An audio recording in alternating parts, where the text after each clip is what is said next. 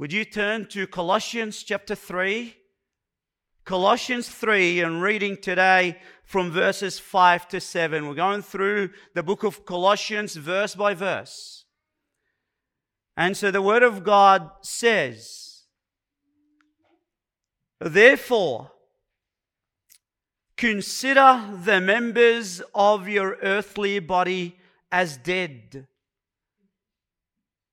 to immorality, impurity, passion, evil desire, and greed, which amounts to idolatry.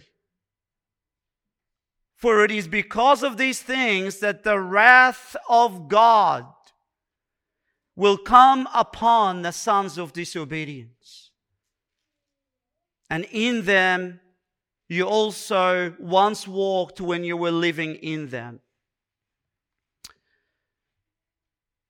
Therefore," this is what this passage begins with, and we've learned for so long that whenever Paul writes this word, therefore, what this means is that we have to press the pause button on our reading, and then we have to ask this, ought to be a knee-jerk question.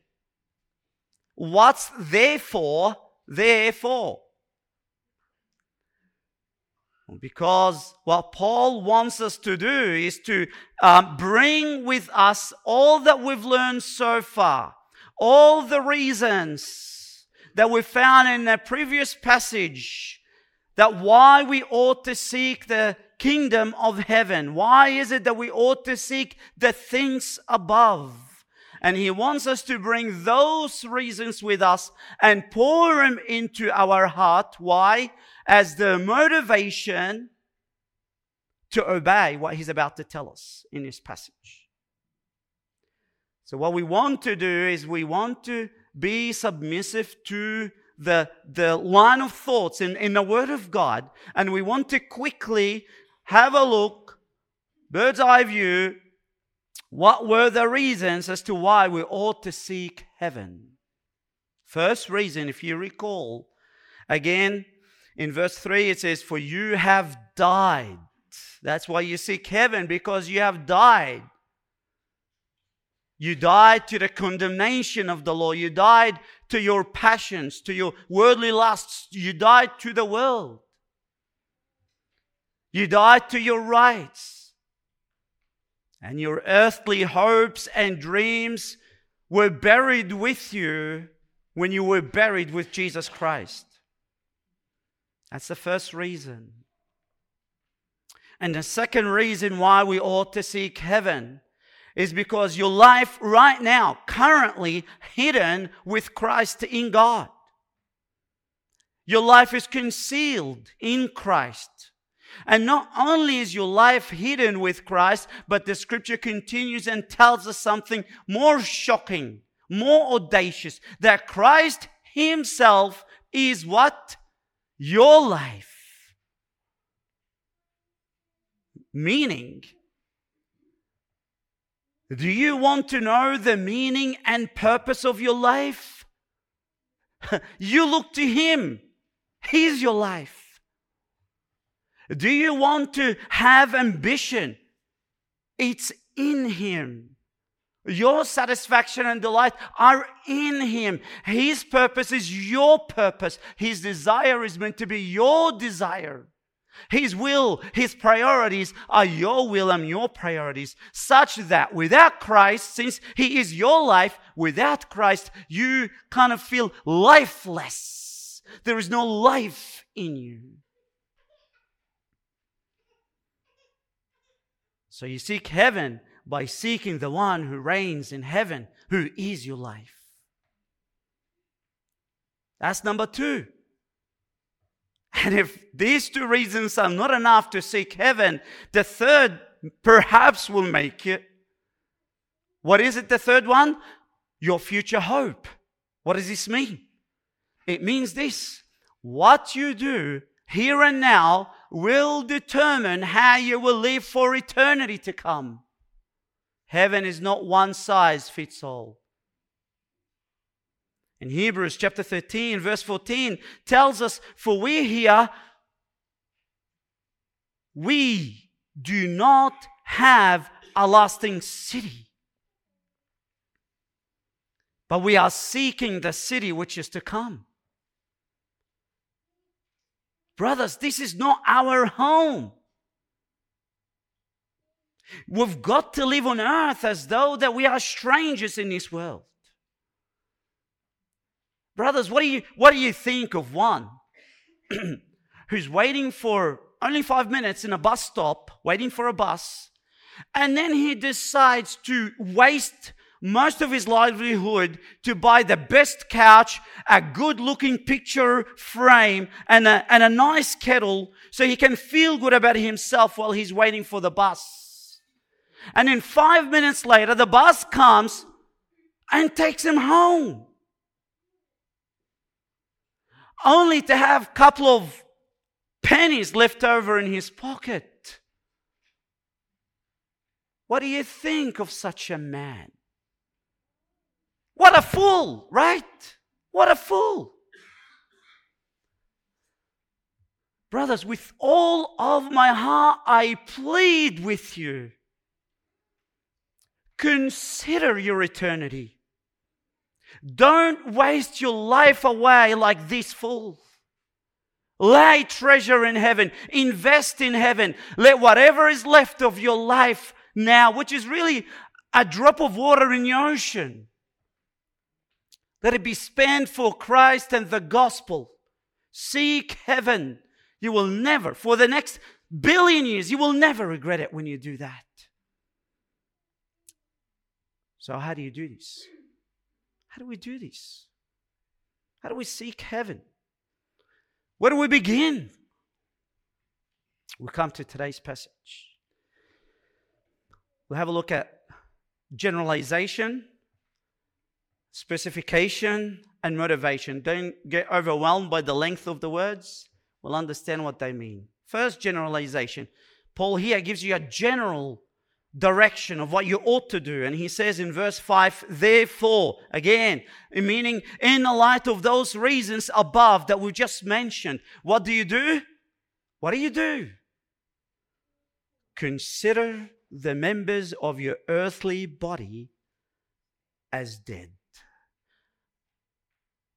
You have to go all out and vigorously. Speaks of violence here.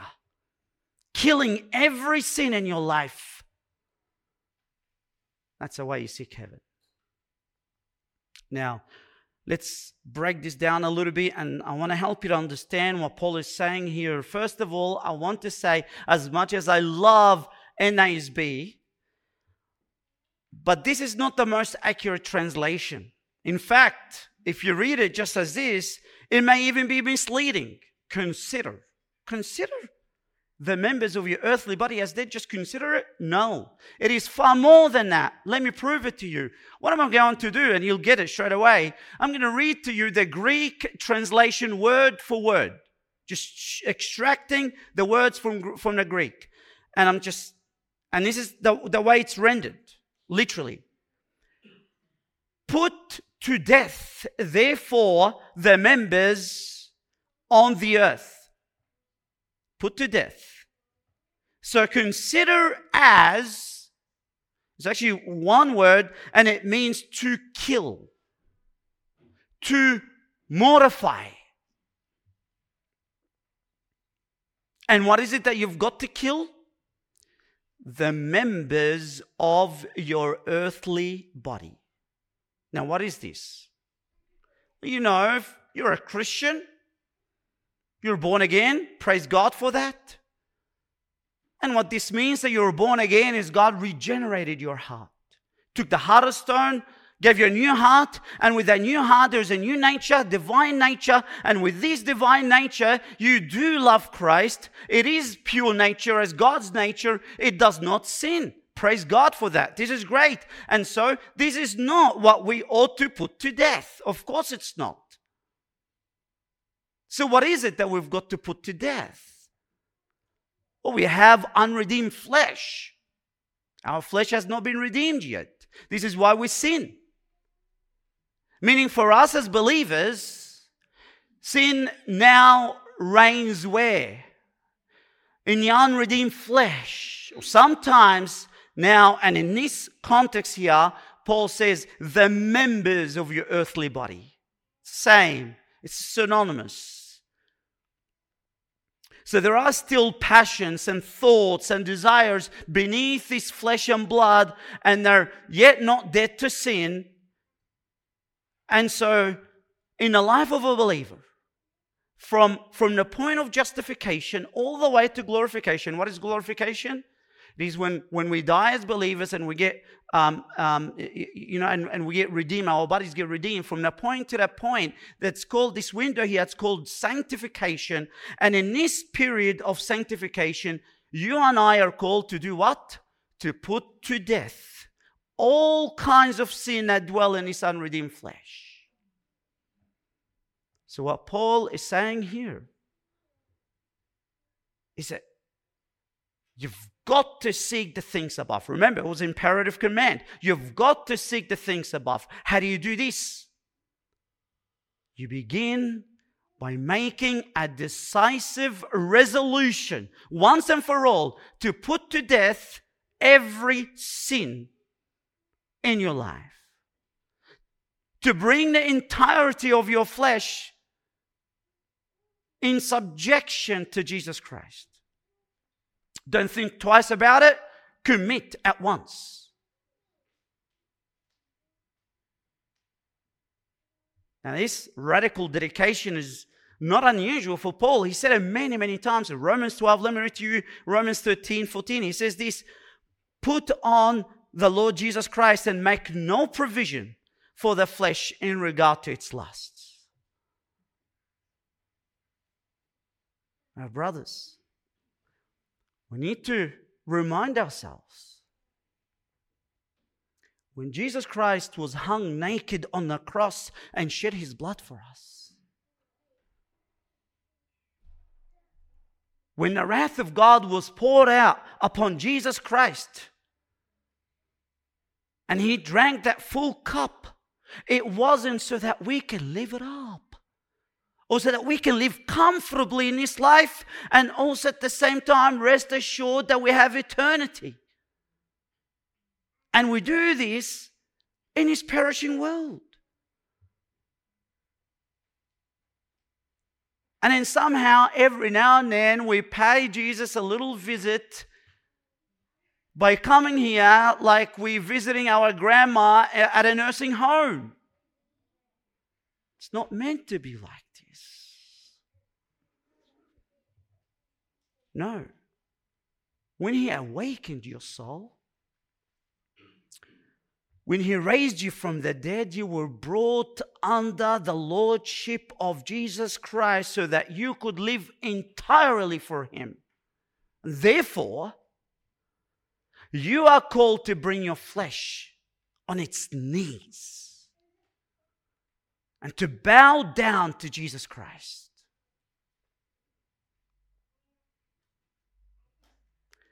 I know in this modern world where we have many different versions of Christianity,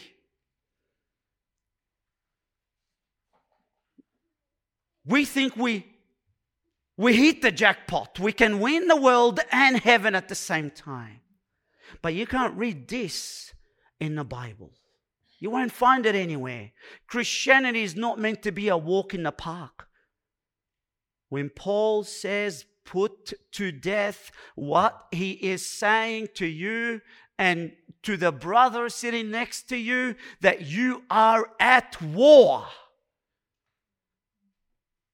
So sharpen your sword. Hack to pieces all your inner enemies that hinder you and make you carry dead weight as you're seeking heaven. Whether it's your pride, laziness, selfishness, and you are not to spare any prisoners. And in this war, we don't negotiate with terrorists. Eliminate those sins at once. Every snake must die. Every weed must be pulled right out of the garden. Does that mean he's saying, again, believers don't sin from the moment they become a Christian? No, we need to understand something very important in the context of this passage. He's not telling you that you're not going to sin, but he's actually calling you for dedication. This is in the aorist tense. He's calling you once and for all to consecrate your life until your whole body comes under total submission. To whom? To the one who loves you and died for you in order to save you. And seek heaven this way. This is the generalization. So something general here. And why is it general? Because Paul now moves on and he becomes even more specific. And he gives us a list of sins. In fact, he gives us two lists. One in verse 5, which we'll be covering this week. And there's another list in verse 8. Two different lists. We'll be focusing on the first list. Both are deadly. Both are to be put to death. Absolutely. But we're going to continue walking through it step by step. In fact, now we're going to go through it word by word so we understand how we ought to seek heaven. So second point, specification. All right? Well, in this list, in verse 5, there are 4 elements. And each element must be severed, must be cut off. So what is heading those elements? Immorality. What does immorality mean? In Greek, it's the word porneia, where we get the word pornography from. And it means basically every kind of sexual sin. You are to put to death all forms of illicit sex. Unlawful sexual sin must be severed. The scripture repeatedly commands us to cut off this debilitating sin. In fact, as I was researching the scripture, I found that most of the time where there is a list of sins that are mentioned in the scripture, sexual immorality seems to come on top. Not every single time, but most of the times it comes on the top. How much all the more in this age that we live in, right?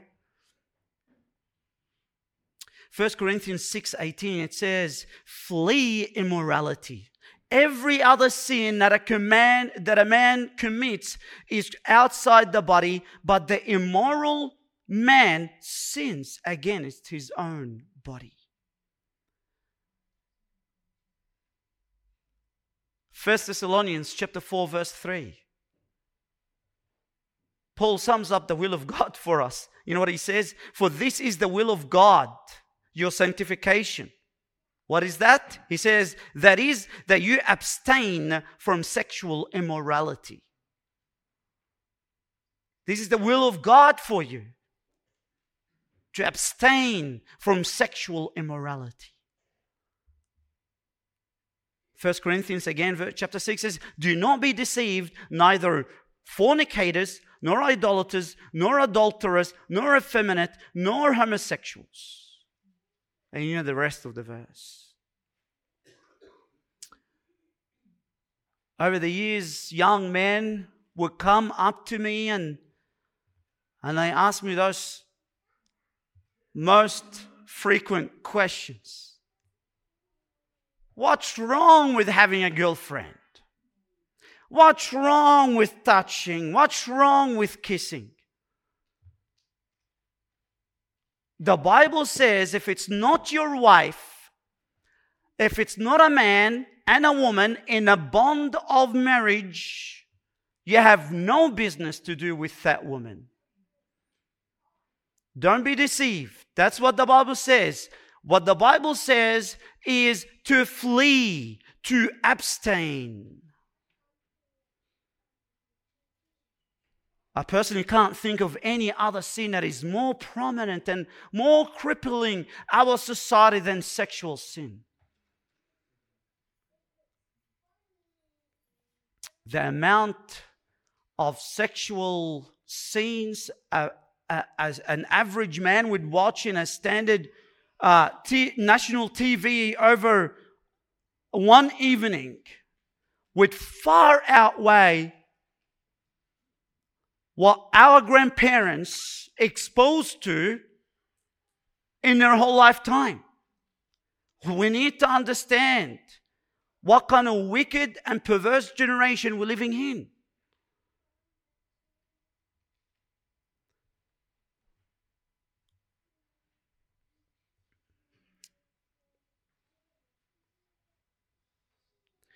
I graduated as an internet engineer. And that was my specialty for many years. And I can tell you that what gave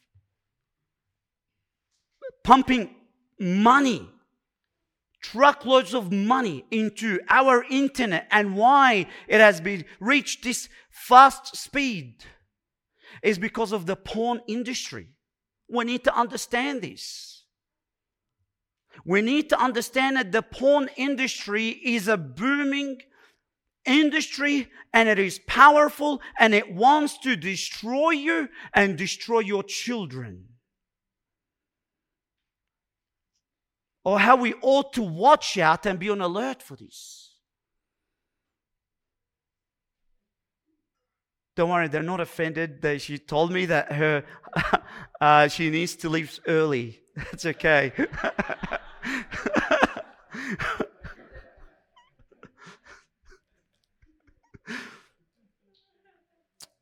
You know, over the years, I want to share with you something very important.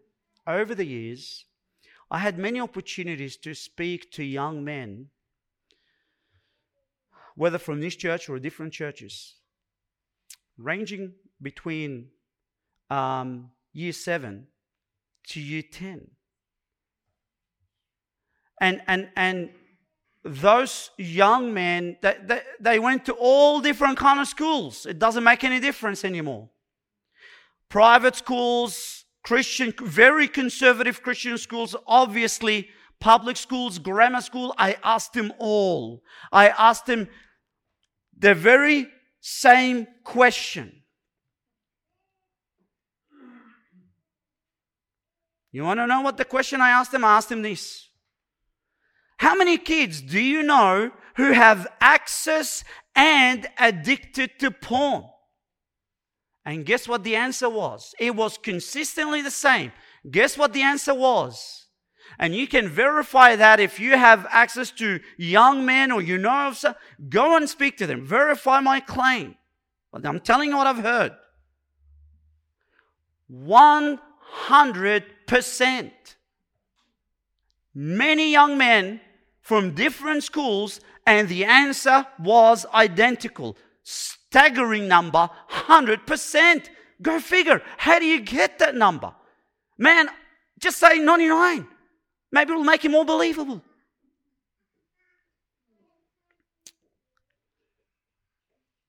And then they said to me, boys at school, they go and they encourage one another and they share with each other the latest porn video within the schools, even in conservative schools. It really doesn't matter what kind of honoring, godly teacher you have anymore.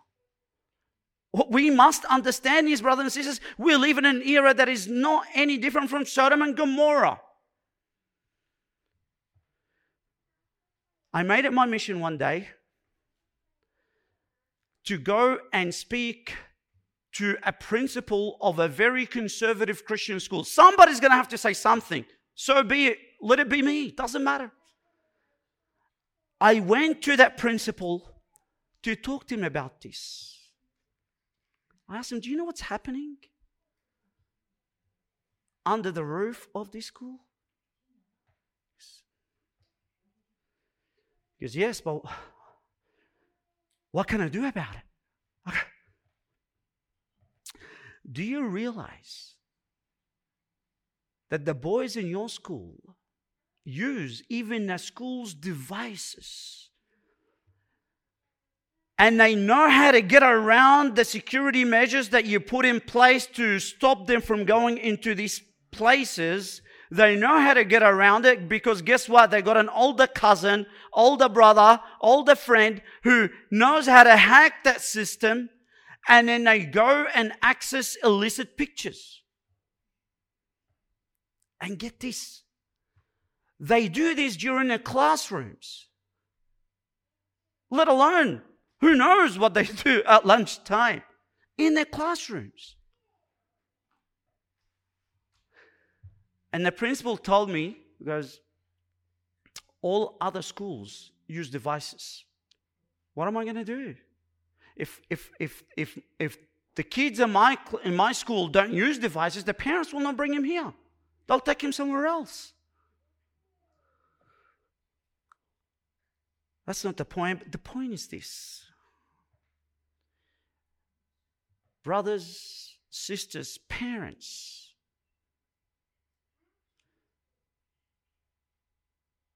don't close your eyes. Don't ignore the elephant in the room. We have an entire generation from as young as 12 and 13 years old that is hooked to sexual sin. And it's never been like this before. Never. Not on this scale. Not with the ease of accessibility. Not even during the Roman time and the pagan time. Not like this. Where with a flick of a button, even in your own home, under your own roof, and a 12-year-old son would be addicted to sexual sin. Watch out. Sexual revolution, whether a heterosexual or homosexual, it's like a tsunami, and it's sweeping through Australia. And it's inundating us. Our schools, universities, TVs, internet, everywhere. Parents, don't turn a blind eye to this for the sake of your children's career. They get destroyed.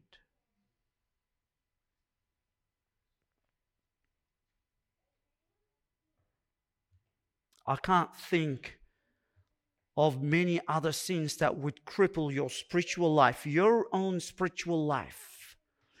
In fact, to be honest with you, I don't know of any sin that causes a family to be dysfunctional and suck the life out of a believer more than this sin. And I don't know if you are aware of it or not, but we live in an age where women are now almost equally affected by it just as men.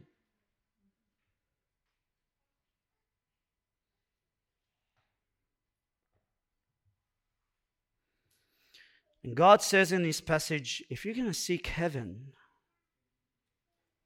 if you want to enjoy this genuine communion with Christ, you have to commit once and for all to putting away this sin. Now, how do we do it? How do I avoid sexual sin? Second in the list, impurity. Impurity. What does impurity mean? It means filthiness, uncleanness. It goes beyond just the sexual act, and now it's moving into the evil thoughts that are in the mind. Evil thought, it embraces the imaginations and the thoughts of a filthy mind. Again, we go back into this universal axiom. You do what you do because you think what you think. If you commit a sexual act, it is because you think of sexual thoughts. This is why Mark 7:21 says, for from within, Jesus saying this, for from within, out of the heart of man, the first thing in the list is proceed evil thoughts, then immediately after this, and flows out of this, he says, fornications. So what you entertain your mind with, you will eventually commit to. What does this mean? It means this. You can't say, look, I'll just watch this MA 15 plus movies that have adult themes and all the rest of it. Or maybe perhaps hang out in a sexually perverted environment, but that's okay because I got my purity in my pocket. It's in the bag. You can't say that, brothers, sisters. You cannot. Evil thoughts produce evil behavior. And you know what? The opposite is also true. Pure thoughts give birth to pure behavior. Let me say it another way because I want to make sure we get this. Brothers, it is in the turf of your mind the battle for sexual purity is either won or lost. Philippians chapter 4 verse 8. Look what Paul says, how he concludes Philippians. Finally, brethren, whatever is true, whatever is honorable, whatever is right, whatever is pure. Honor and what do you have to do? Dwell on these things.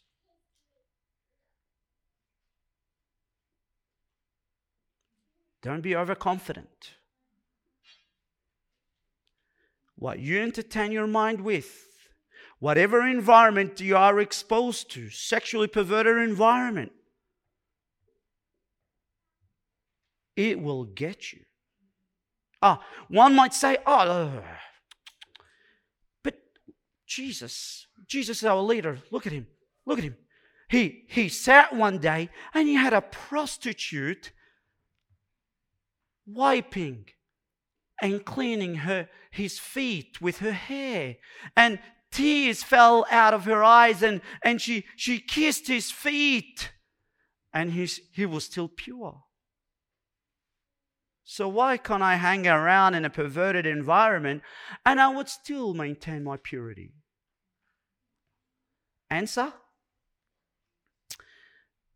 Because we have something, my brother and sister, that Jesus never had. What is it? Let's look at the third element.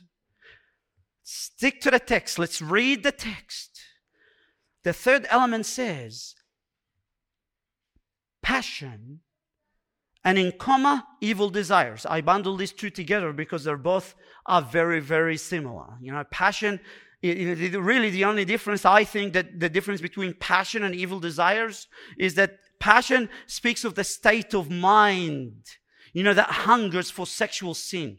This constant, relentless appetite, if you like, for sexually perverted sin, that condition. While evil desire is evil desire. It's the evil yearning, the longing, the lust, these impulses that we have in our unredeemed flesh. It is something in our unredeemed flesh that Jesus never had. It's part of our fallenness. And brothers,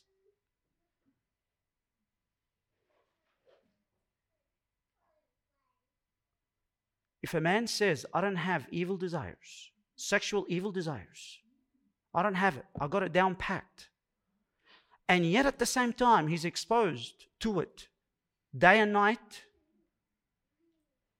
he's not saying the truth. Because not until we die, so long as we are carrying around this unredeemed flesh with us, there remains passions and evil desires that we must slay with the power of the Holy Spirit. You must slay it. You can say, I'm managing it well. It's there, but I'm keeping close contact and making sure the garden of my mind is nice and clean. You can say that, and then your life will tell that you're doing that because you're not exposing yourself to it. But if you expose yourself to it, look what the Bible says. Proverbs gives us a great warning about this. This is not my words. This is what the Bible says. And it says this, Proverbs 6:27. Can a man take fire in his bosom and his clothes not be burnt? Context, sexual sin. Many Christians are daily heaping for themselves fire of these sexual desires in their chest. And it is scarring them. Because they're not guarding their minds against their impure thoughts. They're too casual when they're entertaining their minds with sexual thoughts. What does that mean? Let me explain to you. I want to just slowly help you to understand this. You know, those passions and evil desires, they're like beasts living in you. And unless you starve those beasts, they will devour you. How do you starve them? Well, don't feed them, of course. Well, how do you get them fed? Through the mind. You see, the mind is the mouth for these evil desires. This is how it works. First, you're exposed to sexual sin, sexual scene. Perhaps in a sexually perverted environment, you're watching a movie, whatever it is. Then the pulse of lust goes straight to your mind. And at this point, you give in to this point. Your mind begins to say, in your thoughts, I like what I see. A little later, I want what I see. So what you do is that you stare long enough, you start entertaining thoughts, you begin to think, man, I need this sexual desire to be fulfilled. And so you move from I want to now you would say, I can't live without this. Then what happens to this desire? It begins to rule you. And so though your conscience then kicks in, I would say, hey, wait a second, this woman is not your wife. But by that time, it's already way too late. How come? Because once this evil desire rules you, it will clog your mind. And you begin to think irrationally. Begin to rationalize. And you negotiate with yourself. And you come to a state where you would say, oh, look, I deserve this. I'm entitled to it. Whatever. Then you will trample over your conscience and the Word of God, and the last nail in your coffin is that you will think, man, this is mine. This is mine, I've got to have it. Now, why am I saying all of this? I want to help you to understand where all these thoughts are found. They're in that impure mind. Impure mind. And God says, this beast must be starved to death. How? By not feeding your mind sexual thoughts. What does that mean? Let's be practical. There are books that you're not meant to be reading. You must throw them out. There are shows and movies that you must not watch. Brothers, I'm not being legalistic to say to you in the name of what we are talking about in the spirit of the scripture, there are places that you should not go to.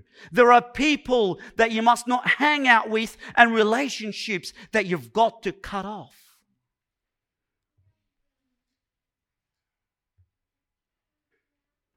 Think about it, brothers. You want to seek heaven? Or you want to play games with God?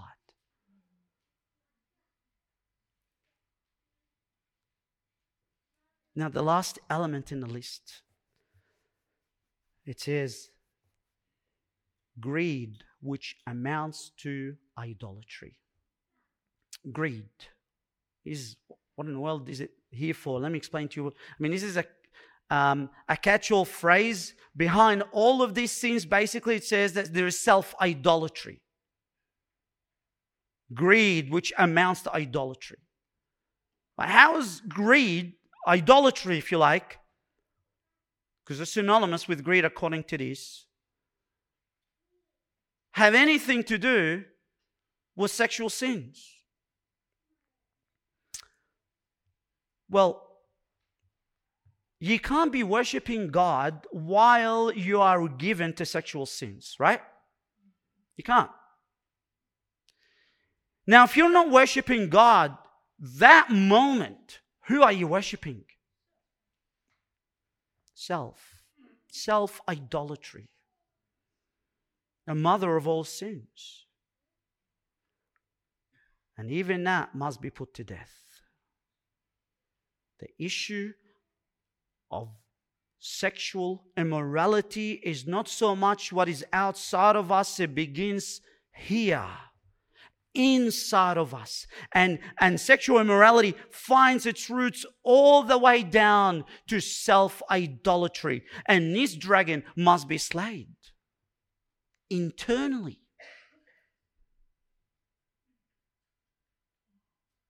This is why modern psychology does not work.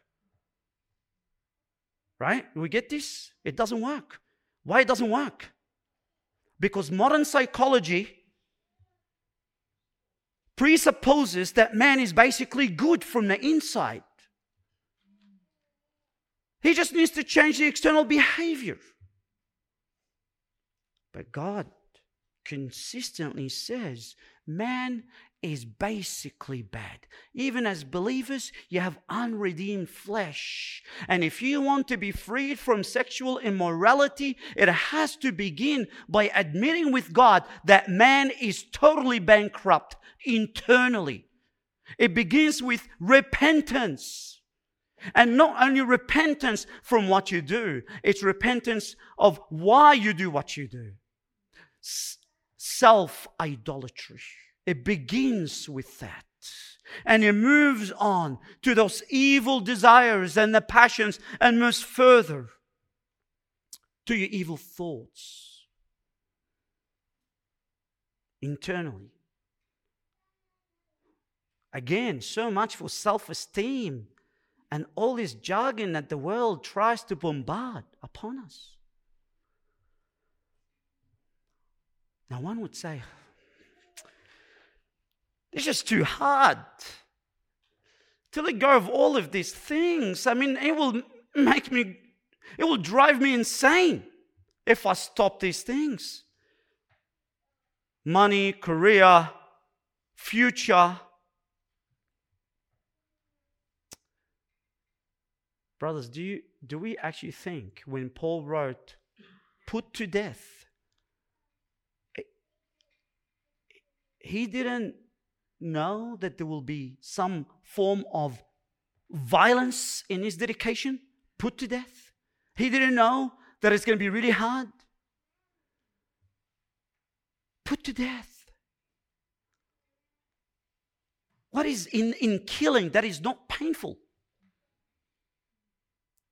To chop off heads of those snakes, it will mean tears and blood. This is why he says, put to death, kill, crucify. It's painful. And he understands that. He's gone through it himself when he was alive. But if you want some motivation, we'll come to the third point. And we'll finish with this. Let's just say this will be our application. The third point, motivation. Paul doesn't leave it here. He continues and he says, for it is, that's verse 6, for it is because of these things that the wrath of God will come upon the sons of disobedience. You have no business to do with the sons of disobedience. No fellowship between darkness and light. Right? Now, what does this mean? For it is because of these things that the wrath of God will come upon the sons of disobedience. You know, this God's settled, holy anger that is burning against unbelievers, it's because of those sins. That's why he's angry with unbelievers. Because of those sins. And you know that. And if you know that, why wouldn't you commit to putting to death those sins? Why? Again, let me explain what it's not saying. I have to qualify. It's not saying here that if you commit such sins as a believer, that somehow will place you under the wrath of God. No, not at all. Why? Because once you're saved, you're always saved. Praise God for this. You are always, forever forgiven. Right? The blood of Jesus washed you entirely clean. He already drank that wrath of God, that cup of misery. He drank it for you. You're no longer under wrath. We've got to get that down pat. So what is it saying? It's saying this. If you know that your Heavenly Father hates sexual immorality along with its passion and evil desires so much that He's going to punish sexual immoral people by casting them into hell forever and ever. Hey, this is how much God hates sexual immorality. Then shouldn't you abhor it as well? Shouldn't you say, how could I flirt around with this heinous sin when my Father hates it so much?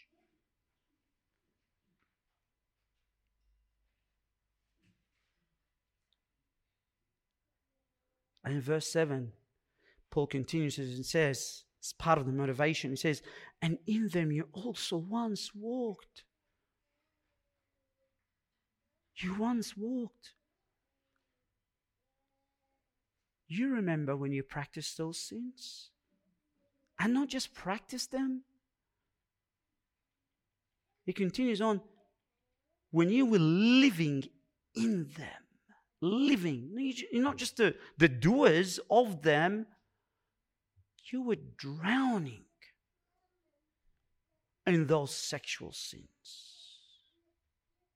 Saved videos, hidden magazines. God only knows what else. You were like those sons of disobedience. Right? Remember that? Remember when you were enslaved to them? Yes, I remember. Well, now that God freed you from this enslavery, when He had mercy upon you, why would you go back to it? Why, after drinking the fresh, healthy water from the heart of Christ, as you are now in communion with Him, now, why would you go back and you try to quench this inner thirst by drinking vomit? Vomit. that would scar you for life. Why? Oh, would to God that He would open our eyes so that we would realize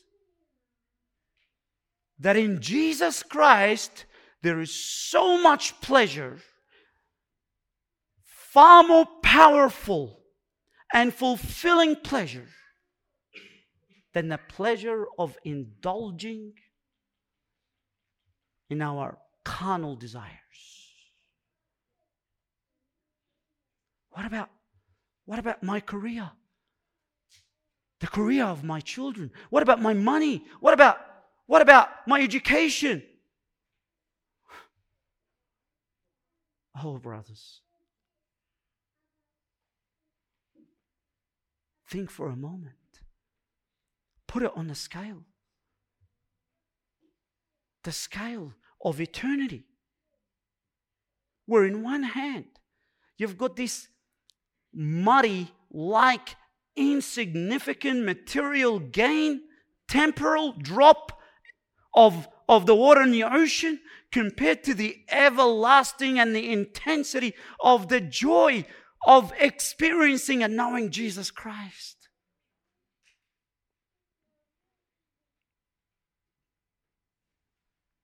What is it that you would lay at the feet of Christ?